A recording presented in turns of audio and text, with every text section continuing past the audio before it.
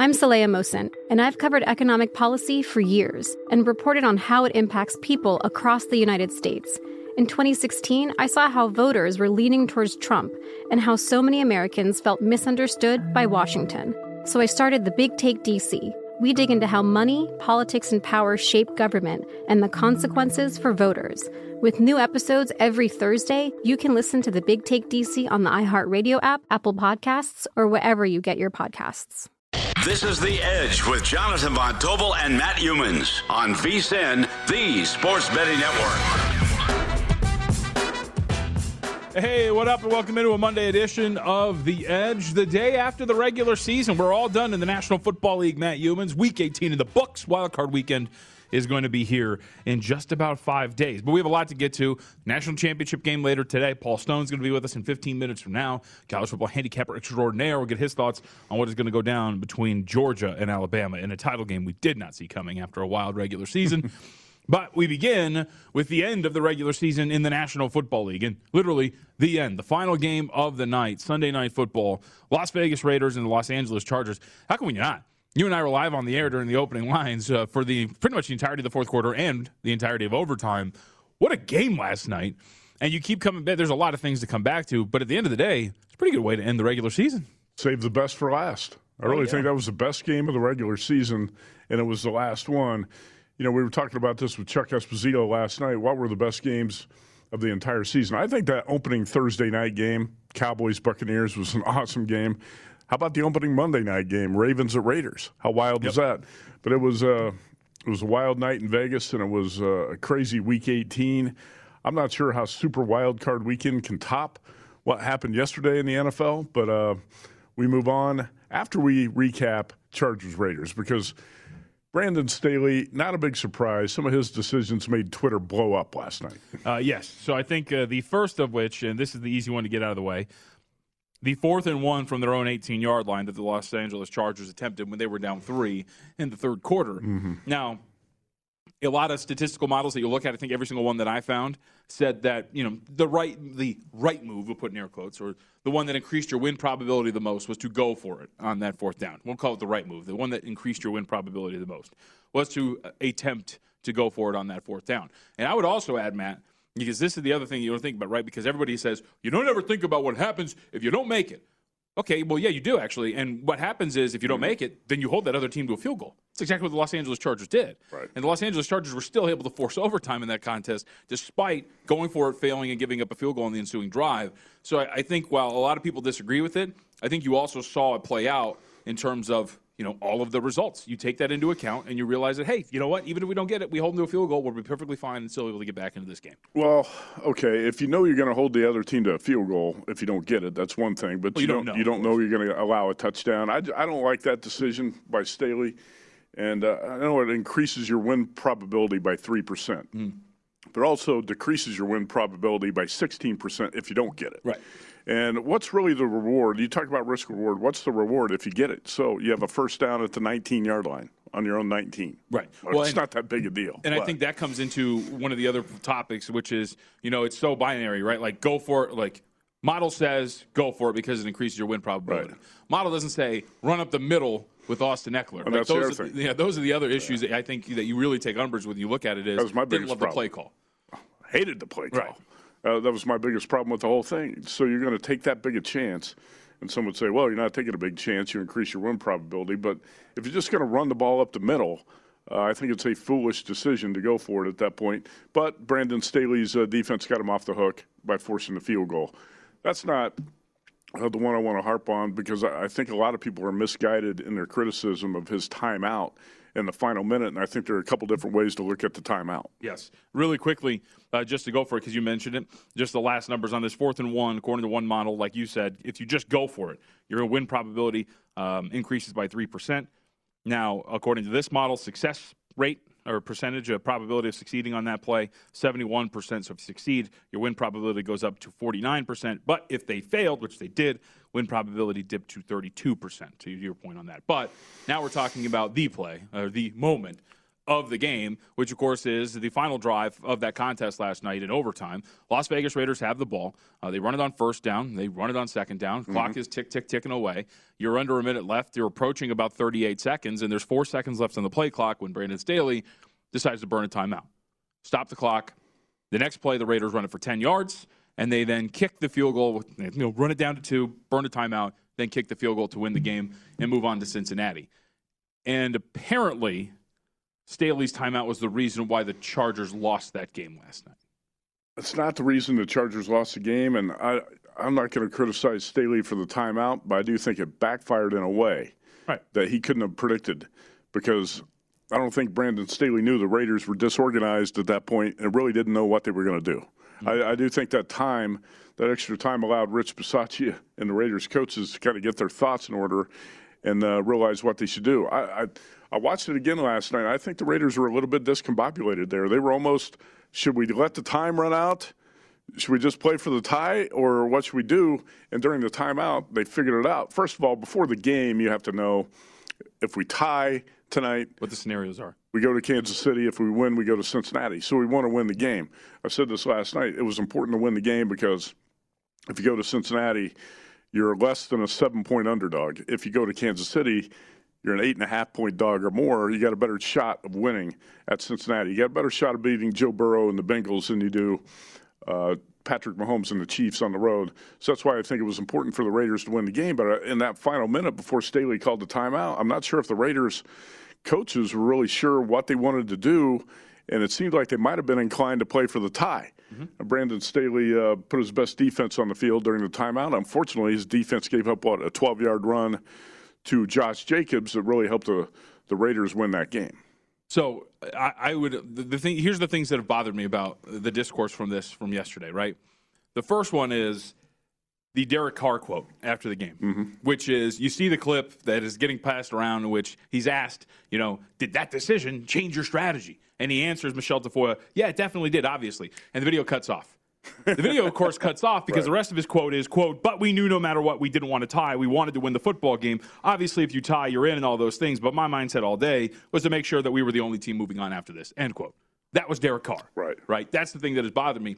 The other part of this is when you're looking at this, because I've seen, no, the Raiders didn't want to go to Cincinnati. You remember what happened last time? Cincinnati scored 17 points in the final 5 minutes and 3 seconds when the Raiders all but just started to melt away and turn the ball over. One of those touchdowns was a 27-yard drive. The other field goal was just a one-play drive where they kicked it right away or something like that. Regardless, that was a very tightly contested game.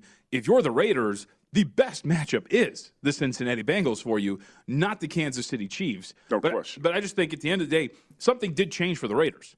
But it wasn't the timeout.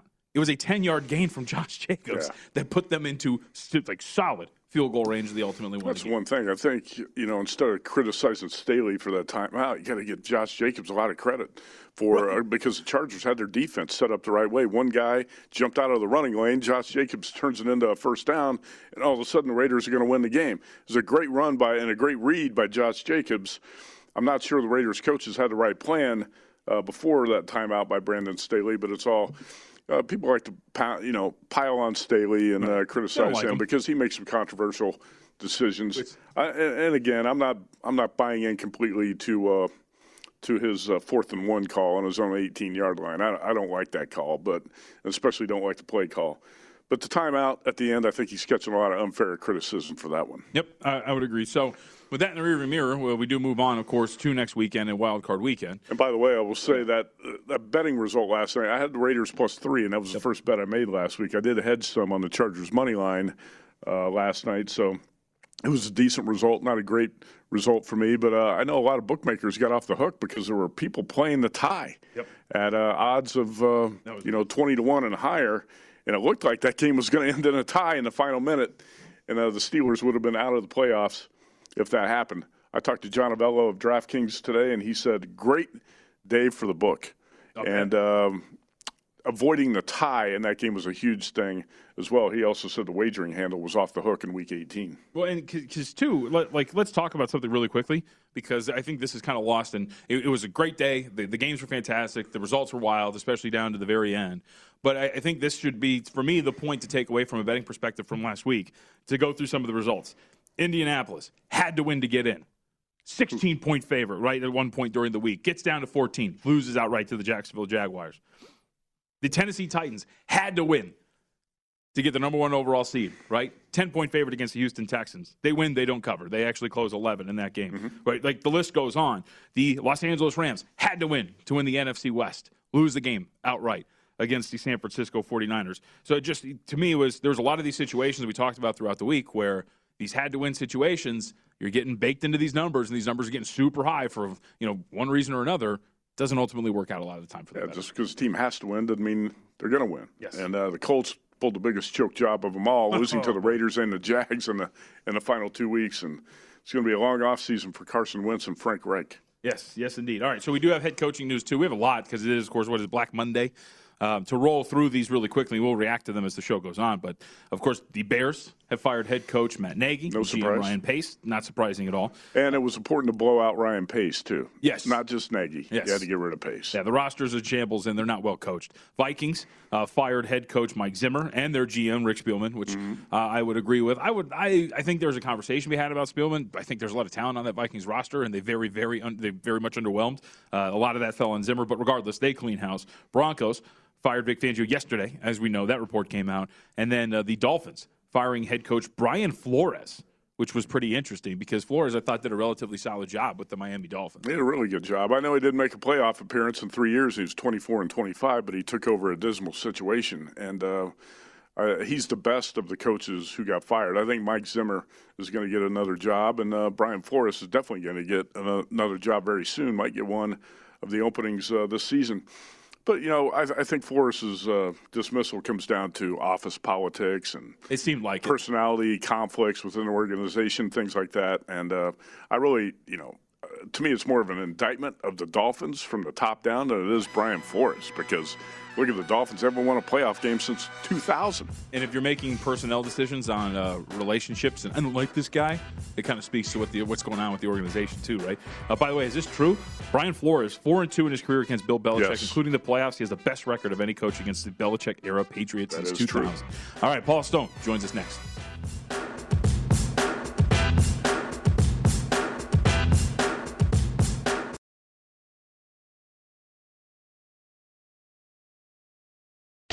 This is The Edge on VSiN, the Sports Betting Network. Hey, welcome in. Remember, you can stay up to date with free VSiN podcasts. Check all those things out, huh? VSiN Best Bets, where you get all your shows. Coast to Coast Hoops, Beating the Book, Gil Alexander, My Guys in the Desert. Let's see. Lombardi Line, not up there, but active. Hardwood Handicappers, new episode tomorrow. Check them all out, vsin.com/podcasts. Speaking of the hardwood, I don't know if you were privy to the controversy in the basketball world yesterday, but I'm going to bring this up really quickly at the end of the show. Okay. But we got Paul Stone, who is with us now. We're not going to waste our time with the NBA with Paul. We've got stuff to discuss in Indianapolis because Georgia and Alabama will meet for the national championship on the line. Paul, good to talk to you. Appreciate it as always. I wanted to start with this because I think a lot of people will look at this on the surface and go, wow, Georgia was 6.5, 7-point favorite the first time around. Now we're down to 3 here. Is that move from the number the first time around, is that apt? Was that number that first time that far off? Well, good to be on with you guys. And I was watching the game there with Matt Youmans and some other luminaries there in Vegas on Saturday, December 4th at the Circa.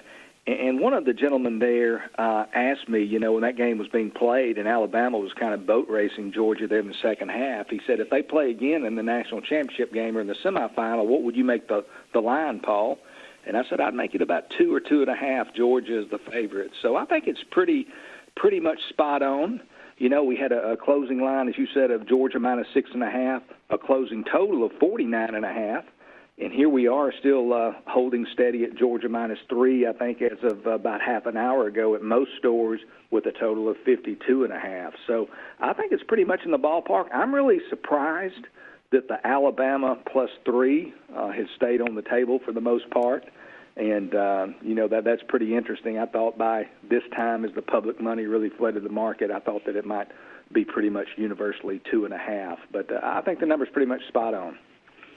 I played half unit Alabama +3, half unit Bama +130 in this game tonight. Did bet Bama the first time these teams played too, but like you said, JVT, I took 6.5 and 7 with the Tide in that game. Paul, what do you think is going to be different about the approach for each team if you had to guess? When you look at this game tonight, the first time around, Bama attempted 44 passes, ran the ball 26 times. It was kind of the reverse in the Cincinnati-Alabama game where Brian Robinson dominated on the ground. What do you think? Nick Saban's always got surprises. He's a master game planner. How do you expect to see this game unfold tonight?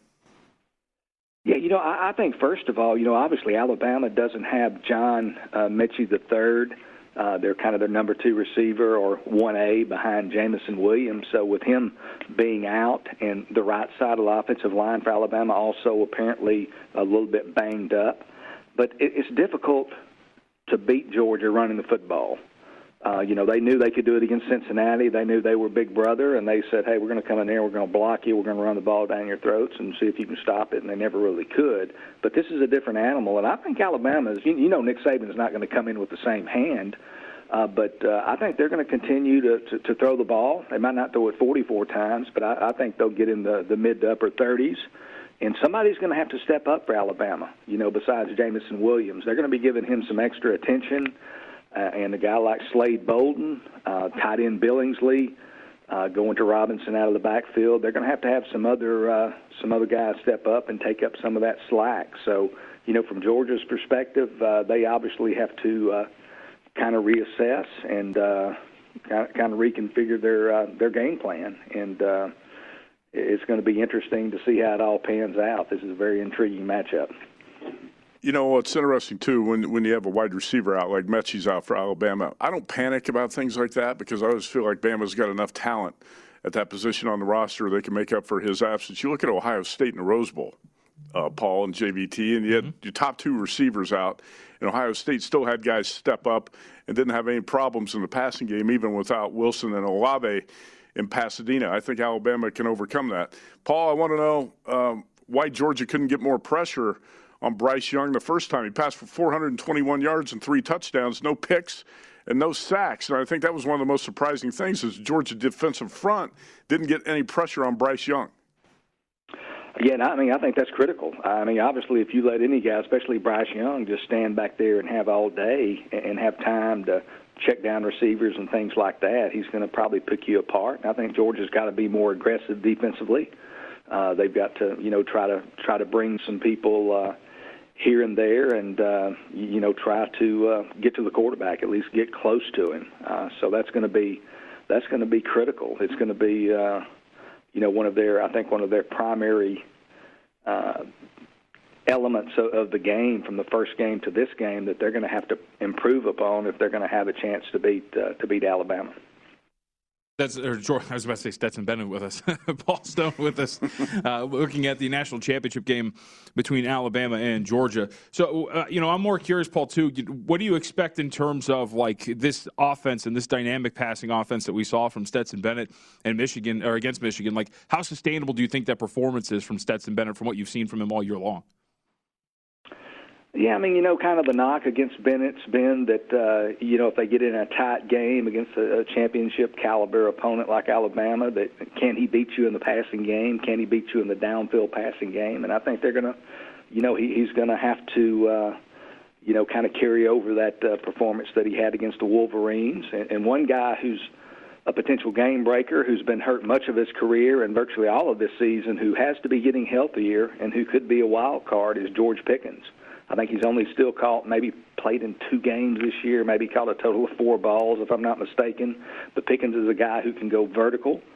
He could be kind of a surprise wild card for the Bulldogs, and certainly that tight end, the true freshman tight end, Brock Bowers. Man, he doesn't have many peers. That guy's a playmaker, so you'll be watching him as well. So it's going to be interesting. And another thing too, the backside of the backfield, James Cook, I think he called a touchdown pass, it seems like, against Alabama in the pass coming out of the backfield. And he's a guy who is a very capable receiver, swinging out of the backfield, can catch the ball and can run with it, obviously, when he catches it. So it's going to be interesting to see the different ways that he gets the ball to James Cook and to see if George Pickens indeed has a more prominent role in the Bulldogs' offensive game plan tonight against Alabama.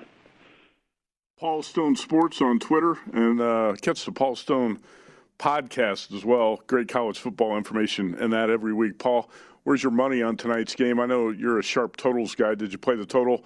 And I don't know if you play many props. I don't play many in college football, but did you see any props that might stick out on the game tonight? Yeah, I'll hit these props real quick, Matt. I played James Cook over 23.5 receiving yards, which, I kind of explained my position there. So I've got him over 23.5 receiving yards. I think it's gone up a little bit. It was 23.5 at Circa a couple hours ago. I think, again, it has ticked up. I also played Slade Bolden, the Alabama wide receiver, over 39.5 receiving yards. That number was available at Westgate an hour or so back. And then I hate to lay minus 240, but I just look at it. Will either team score 3 straight times? And in the last 9 national championship games, as we've become, I think congruent to that is the fact that it's become, over that nearly decade span of time, it's become a more offensive game due to rules changes and just the fact that I think all the talent gravitates to the offense. But over the last 9 years, there have been 7 games where one team scored 3 straight times or more, and also 8 of the last 9 championship games have produced 56 or more points. So I played the yes at minus 240. Will a team score 3 straight times tonight? So that's where I am on 3 props.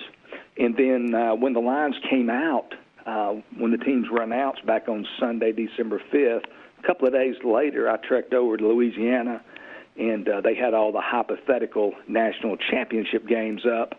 I played Georgia at pick over Alabama in a look-ahead line that's come to fruition tonight. And then I came back and played Alabama plus 3. So I'm kind of arbitraging in the game.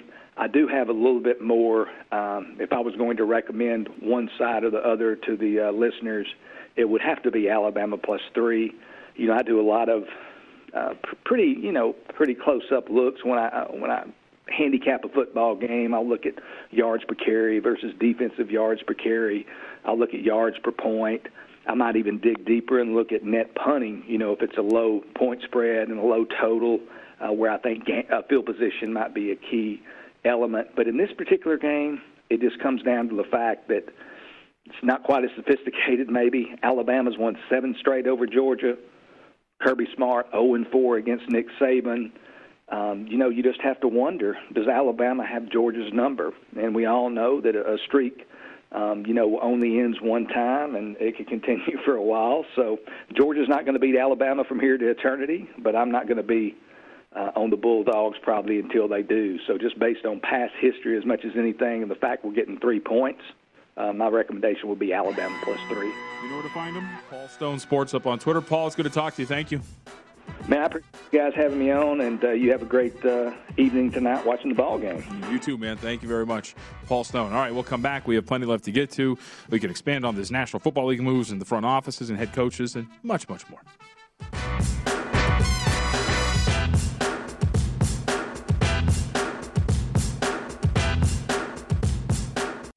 This is The Edge on VSiN, the Sports Betting Network.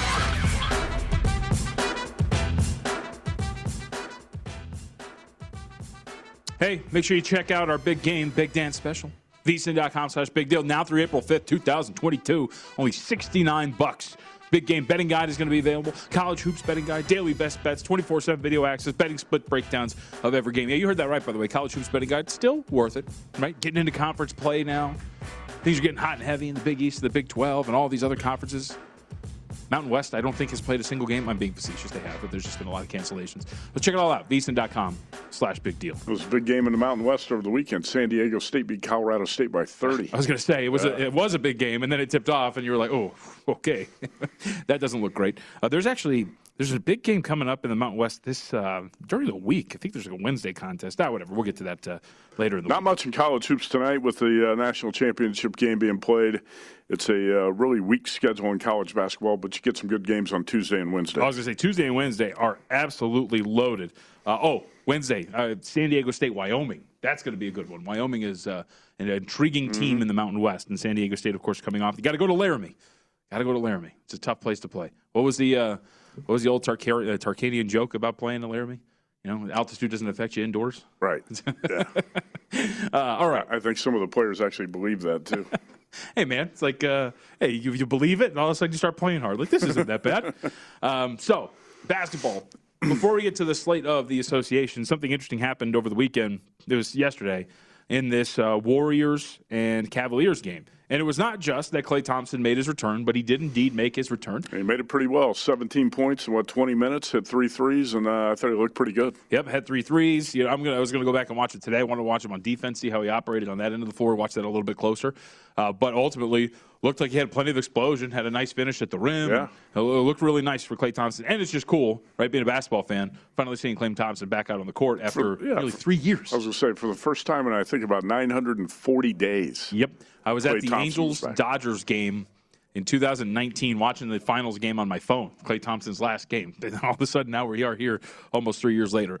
But betting controversy, Matt Youmans, in this contest. So, apparently, Draymond Green in pregame had tweaked his calf. So, he was not going to play in this game against the Cleveland Cavaliers. However, because Draymond Green's a stand-up guy and he's best friends with Klay Thompson, he wanted to honor Klay. Now, I think there's a real conversation to be had how this honors Klay. I have no idea, but wanted to do so in any way he could. So Draymond got I guess you'll call it a ceremonial start.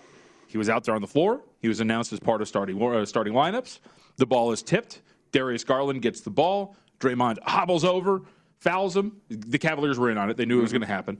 Fouls Darius Garland, walks off, never seen again, doesn't play a second of the basketball That's game. valuable information if you had that before the game. Right, and it was announced, like, the game tipped off like 5:35, and it was announced like 5:32, right? So, if you had a quick trigger finger, if you had the thing open, you could fire away on unders and nose on Draymond Green, double-doubles, all these things. Well, I will say this, because apparently there's a controversy around this. I don't think there's any controversy in any way whatsoever. If you put this up, you go by the box score, he registered a stat, he played, didn't play the whole game, you pay out. Yeah. I don't think there's a question about that, right? Yeah, if he played, you got to pay the props, and there's no gray area there. It's kind of like in a golf tournament. If a guy tees off, it's action. Doesn't matter if he hits a second shot, but once Draymond Green starts that game, you got to pay the props. Yep. And I'll say this too, right?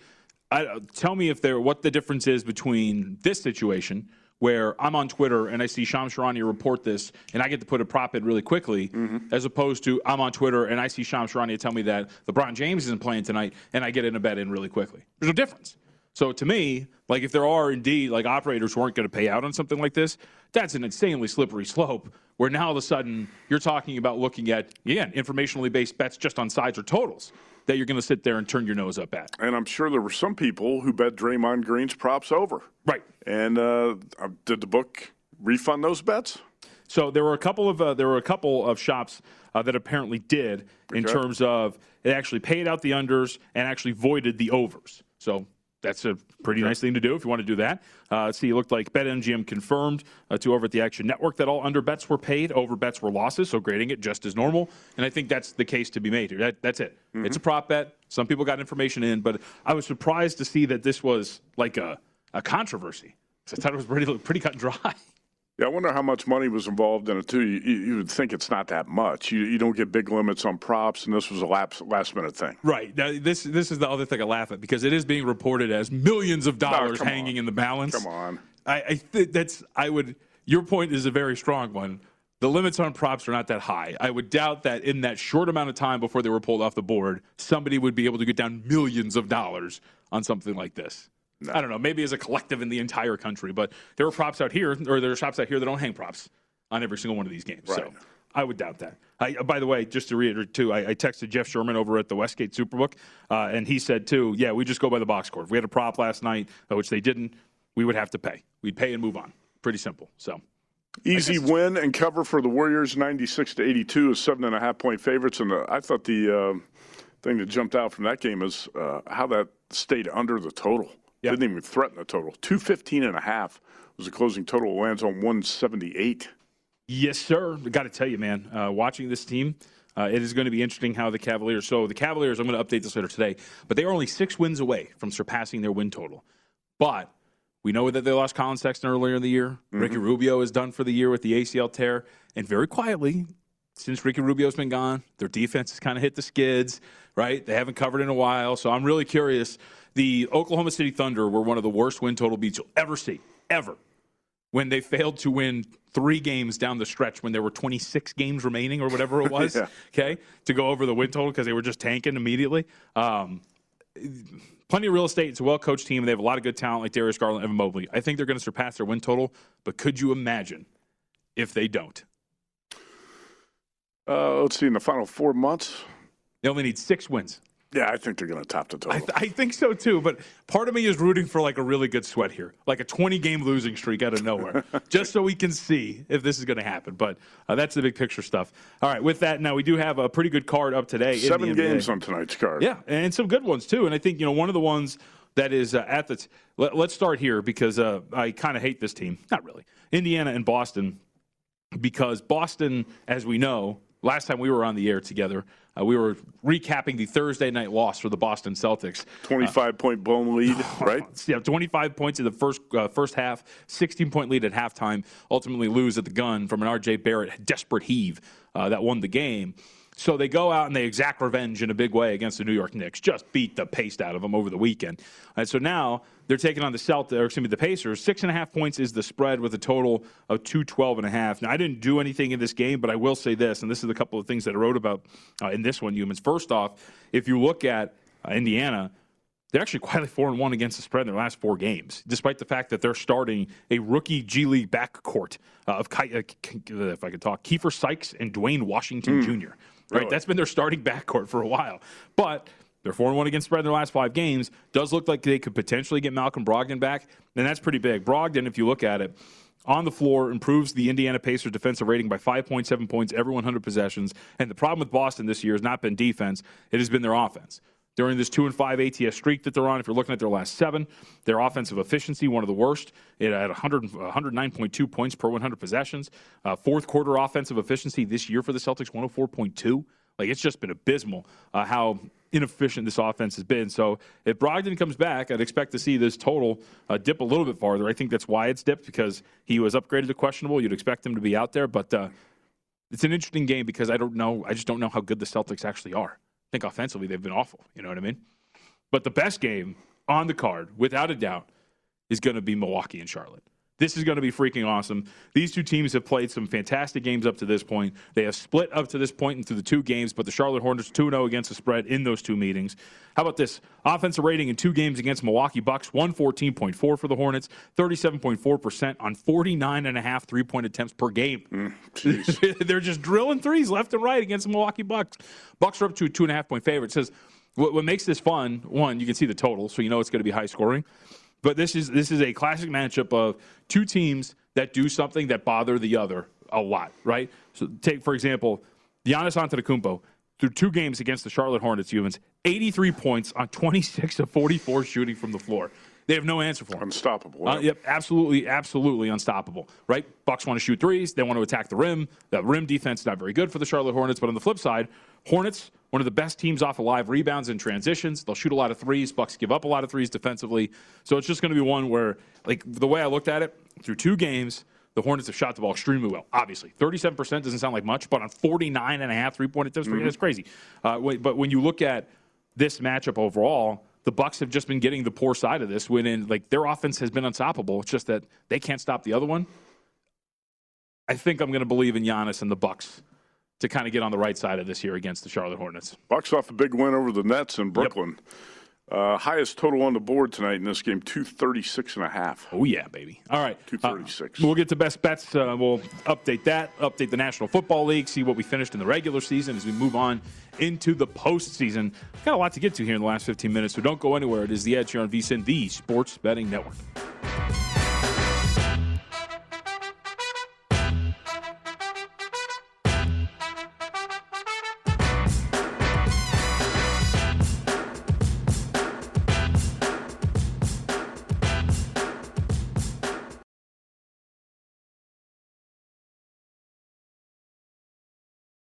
This is The Edge on VSiN, the Sports Betting Network. Best bets coming up next. Welcome back. This segment of The Edge is brought to you by Zen Nicotine Pouches, a fresh way to enjoy nicotine without all the baggage of cigarettes, dip, or vape. No more smelling like an ashtray. No more spit cups. Zen Nicotine Pouches are smoke-free, spit-free, and available in 10 varieties like spearmint, wintergreen, citrus, and many more. For your convenience, each variety comes in 2 strengths, so you can find the satisfaction level that's perfect for you. Zen, America's #1 nicotine pouch, is available in over 100,000 locations nationwide, so it's never been easier to find your Zen. Go to zen.com/find to locate a store near you. That's zyn.com/find. Warning, this product contains nicotine. Nicotine is an addictive chemical. Let's do it. Best bets. Okay, where do you want to start? Start in the NBA. That's what the screen tells me. Last week, couldn't pick my nose, Matt Youmans. It was a bad week. The worst week of the season. You're going to go through ebbs and flows of a big season. Oh, there's no doubt about that. I mean, it's a long season. You're going to have slumps. You had a minor slump last week. You're still 51-33. That's pretty strong. So we'll get back on the horse, and we talked about this game. Bucks -2. Let's roll with it. And keep in mind this, the other point that I didn't get to, too. This is the fascinating part about this game, because I do think these two teams match up well with one another in terms of their offenses against the opposing defense. But when they met each other in the first game of the first day of December, the Bucks were a 9-point favorite. Mm-hmm. And yes, Drew Holiday was playing, right? And there's a difference there. Well, the only difference now is that Drew Holiday isn't playing, and they have split 2 games. That's a pretty dramatic difference. Bucks laying 9 right at home, as opposed to now on the road just laying 2. And it's up to 2.5 in some spots. So, look, like my numbers, I think the Bucks with Giannis Antetokounmpo out there should be able to cover a number like this. And barring any ridiculous shooting from the Charlotte Hornets, which is perfectly plausible. By the way, Kelly Oubre was just placed into COVID protocol, so that's also a pretty big deal because that's their 6th man. I think the Bucks are in a good spot, so hopefully we snap the slide. Bucks -2. We go to the NFL. All right, let's go to the NFL. Week 18 recap and a regular season recap at that. 2-1 for the week. Eagles +3. Didn't have to sweat that out. Just missed. Oh, boy. Well, you know, what's funny is I'm watching the game holding a screaming child, and I'm like, you know what? The Eagles might cover this. This might make my night better. And then it just fell apart from there. So the Eagles never really in it. They lose that game. But 49ers +5.5 come storming back. That, by the way, that speaks on the wild weekend. We have barely touched on the Rams' complete and utter meltdown in that game and allowing Jimmy Garoppolo to go downfield to tie that contest the way that he did and win the game outright. So 49ers +5.5 and a win. Raiders +3 get the win over the Chargers. Regular season record here on the Edge, 35-22-1. Yeah, a lot of big names on that Rams defense, but not playing so well on that side of the ball right now. And Matthew Stafford, 2 more picks with a turnover binge late in the season. Let's get to your wild card round plays first. I'm going to go 2, and I'm going to, how the kids say, lay the wood here. We talked about this on opening lines, and I played this last night. Buccaneers -8.5 against the Eagles. And this isn't like an Eagles fraudulent thing. No, this is a matchup thing. The Eagles generate almost all of their offense through their ground game. It is a terrible matchup for them against that front 7 of the Tampa Bay Buccaneers, one of the best run defenses in terms of efficiency in the NFL. And on the flip side, you are a bend but don't break defense, and Tom Brady feasts on those kind of things, man. He'll be able to challenge the secondary, and I think that this is a terrible matchup for the Philadelphia Eagles. So Buccaneers -8.5, and then Patriots +4.5 against the Bills. I know you'll speak on this a little bit more, but to me it's just we saw 2 games. These 2 teams are very evenly matched, and I didn't see anything through the first 2 games that make me think, you know what, let's bump up the power rating on Buffalo by about 1.5. You know? Yeah, the Patriots are still going to be able to run the ball in the Buffalo defense, and I'm surprised this number's bigger than 3. Yeah. I really am. Let's get to a recap of Week 18 for me. Eagles, terrible play. Ravens blew the lead. That was a loser. 49ers winner and Raiders winner last night, so 35-27 on here for the regular season. In the wild card round, super wild card round, I'm also playing the Patriots +4.5. That's the first bet I made last night and the only bet I've made in this round so far. And, Mac Jones did not play that well the last month of the season, but I still think it's going to be the Patriots defense and running attack that's going to carry them in this game. And Mac Jones can do enough to help the Patriots win this game. Josh Allen, still volatile, man. And yeah, it's as much play on the number as anything else. I probably still would have played the Patriots at +3, so I'll take the extra 1.5 at +4.5. Really surprised. I got a text from Mac Bridger, a VSiN viewer from South Carolina and North Carolina, and he said, I'm with you tonight on Georgia.